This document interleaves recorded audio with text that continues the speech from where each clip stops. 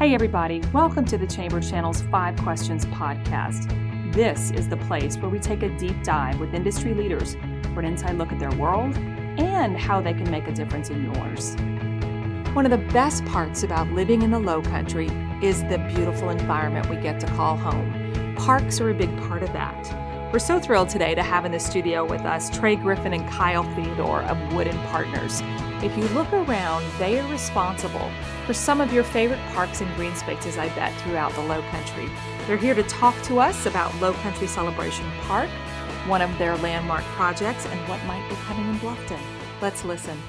Wood+Partners has been in business for 34 years. I think everybody knows inherently what they think landscape architects are all about, but I think there might be some misconceptions too. Tell us a little bit about Wood+Partners and what that's all about. Well, Wood+Partners was founded in 1988 by two gentlemen who were landscape architects, Ed Evans and Perry Wood.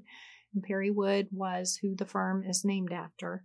And just as an aside, Trey and I joined the company 10 years later, so we've been with the company 25 years Long each. time. Yes.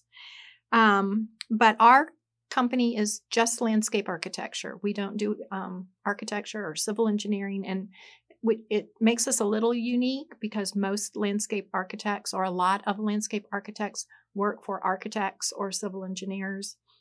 Our clients recognize us as being team leaders, and so what we do typically is assemble a team of experts that are specific to a particular project. So we'll pull in architects, civil engineers, mechanical, electrical, plumbing engineers, fountain designers, just a myriad of people, and form teams that are specific to an individual project.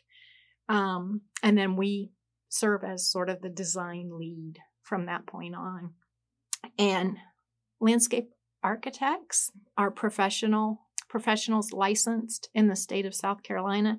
So you can't call yourself a landscape architect and practice landscape architecture without being licensed. But in terms of what we do, we're educated in the field of landscape architecture. So you can, you go to college, get a college degree in landscape architecture. And our practice focuses on designing environments that are a blending of art and science, architecture, and engineering. And so in a nutshell, we kind of are responsible for the area outside the building and all the way out to the parking lot where the civil engineer would typically pick up. Yeah. I think what's interesting about what y'all do too is it's something that in some ways the work that goes into it goes undetected. You just see a beautiful space. You arrive at, I think, probably one of your most notable projects that most of us are familiar with, which is Lowcountry Celebration Park. I mean, people arrive and they're just wowed by that environment, and so much goes into making it that way, doesn't it? It does. And one of the things that we have a tagline for is creating great places. And I think Lowcountry is one of those examples of some of the work that's been done that we think the community, as well as us as designers, loves. We think it's a great place. It is a beautiful place. You won an award for that, didn't you? Didn't you, for that project? We were recently recognized by the South Carolina American Society of Landscape Architects. And we were fortunate enough to be recognized with their Certificate of Excellence. We're very excited and proud to share that with the community. I think parks are such an important part of what a community is all about. And obviously Hilton Head Island, Bluffton, this area is very dedicated to that aspect of who we are as a community. Tell us about some of the other projects you've done locally that come to mind as ones that really have kind of made a difference in this community or other communities you've worked in. Well, I think there's a couple examples that we've got on the books that people will see coming up in the next year or two. We've got some great park projects going on in Bluffton, the new Riverside Barn, and then the future barn playground. Kyle and I are working on that, and then we've got a few in Beaufort as well that will be, I think, great projects for people in the area to go check out. One is Whitehall. Right, and it should open up we hope in the next month to 2 months. It's right on, right as you go across the Ladies Island Bridge, leaving downtown Beaufort and going towards Ladies Island. It's right on the river. the Beaufort River, and it's just a beautiful natural setting covered with large, old growth live oaks, and it's passive use in nature. So there's a lot of open space and opportunity to just soak in Mother Nature. It sounds beautiful. Tell us a little bit about the new Riverside Barn project. What are some of the surprises, or what are some of the things we can expect that to be? Because what a great blank slate, so to speak, that you guys get to work with on that. That's going to be a community centerpiece. Well, it's going to be a phased project. They've actually broken ground on it within the last 30 days or so for the phase 1 portion, which is really parking and infrastructure to get people onto the site. But it's kind of similar to Low Country. It's going to have a big open space meadow that will sort of be the main heart of the park. And that'll allow them to have music festivals and some other, kind of functions out there where you can get festivals and things like that.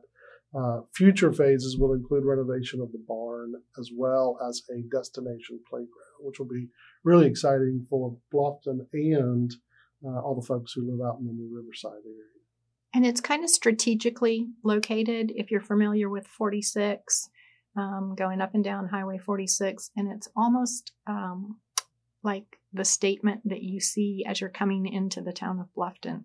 So it's going to be, I think, a really important and contributing park to the town of Bluffton. Well, I think we forget, we think of parks as being something you go to, but parks are really, they're gathering places for communities. And I know y'all's projects, the ones that I've seen and know of, just seem to have such a hallmark of that. They really are. And it sounds like the new Riverside Barn project is going to be that same type of gathering space. Talk a little bit about the impact that parks have on a community, both its economic as well as just the community as a whole. Well, using Low Country Celebration Park as an example, the town purchased that property and leveraged investment in that park to help stimulate reinvestment in the area around the park. We say a lot of times that parks and other public projects can be like a pebble in a pond. You throw the pebble in, and then there's those rings that work their way out from where the pebble went in. And those rings represent the reinvestment in the areas around surrounding the park. And so the town had some pretty significant vision to think ahead, acquire that property, and then invest in the improvements that are there today. You saw some of the ripple effects, with some of the hotel development that's occurred around Low Country, street improvements that have happened on either side of the park between Lagoon Road and Nassau Street, and what may be coming down the road with some of the properties behind it, sort of a reinvestment or a new attitude towards development. I think you both have such unique jobs and such unique roles in what you do. Jake, what do you love about what you do? Mm-hmm. Well, for me, it's kind of the creating great places that as a designer, what's actually the most satisfying is when you take a space that we work on and you see people using it, and if they're enjoying it and it's successful, it sort of translates into that great feeling for me personally. How about you, Kyle? I agree. It's very rewarding. It's sort of like motherhood and apple pie, Parks are there to really serve everybody, all ages, all backgrounds. And so if we do our jobs right, as Trey said, we get to go there on the back end and watch people enjoying those spaces, and it's very rewarding. Trey, it must be super rewarding to drive by your work, to be able to actually visually see it day in and day out. Oh, no doubt. It's really great. And what's even better is as the years go on after it's first developed, you see how it sort of ages and how it grows, which is really, really cool to kind of experience. Well, it's meant to mature. You think of that from day one, don't you? Absolutely. Absolutely. And, as we detail things and put together the directions for the contractor to follow, essentially, we take that into consideration. We need to build longevity into the way things are designed, but make sure that it's going to last for a long time and hold up to the use that it should get. Thanks everyone for listening. The podcast continues to grow, and never miss an episode of our 5 Questions podcast by subscribing to the Chamber channel on Apple, Spotify, or wherever you get your podcast. Take a moment to download, subscribe, and leave us a review. It helps us reach more people.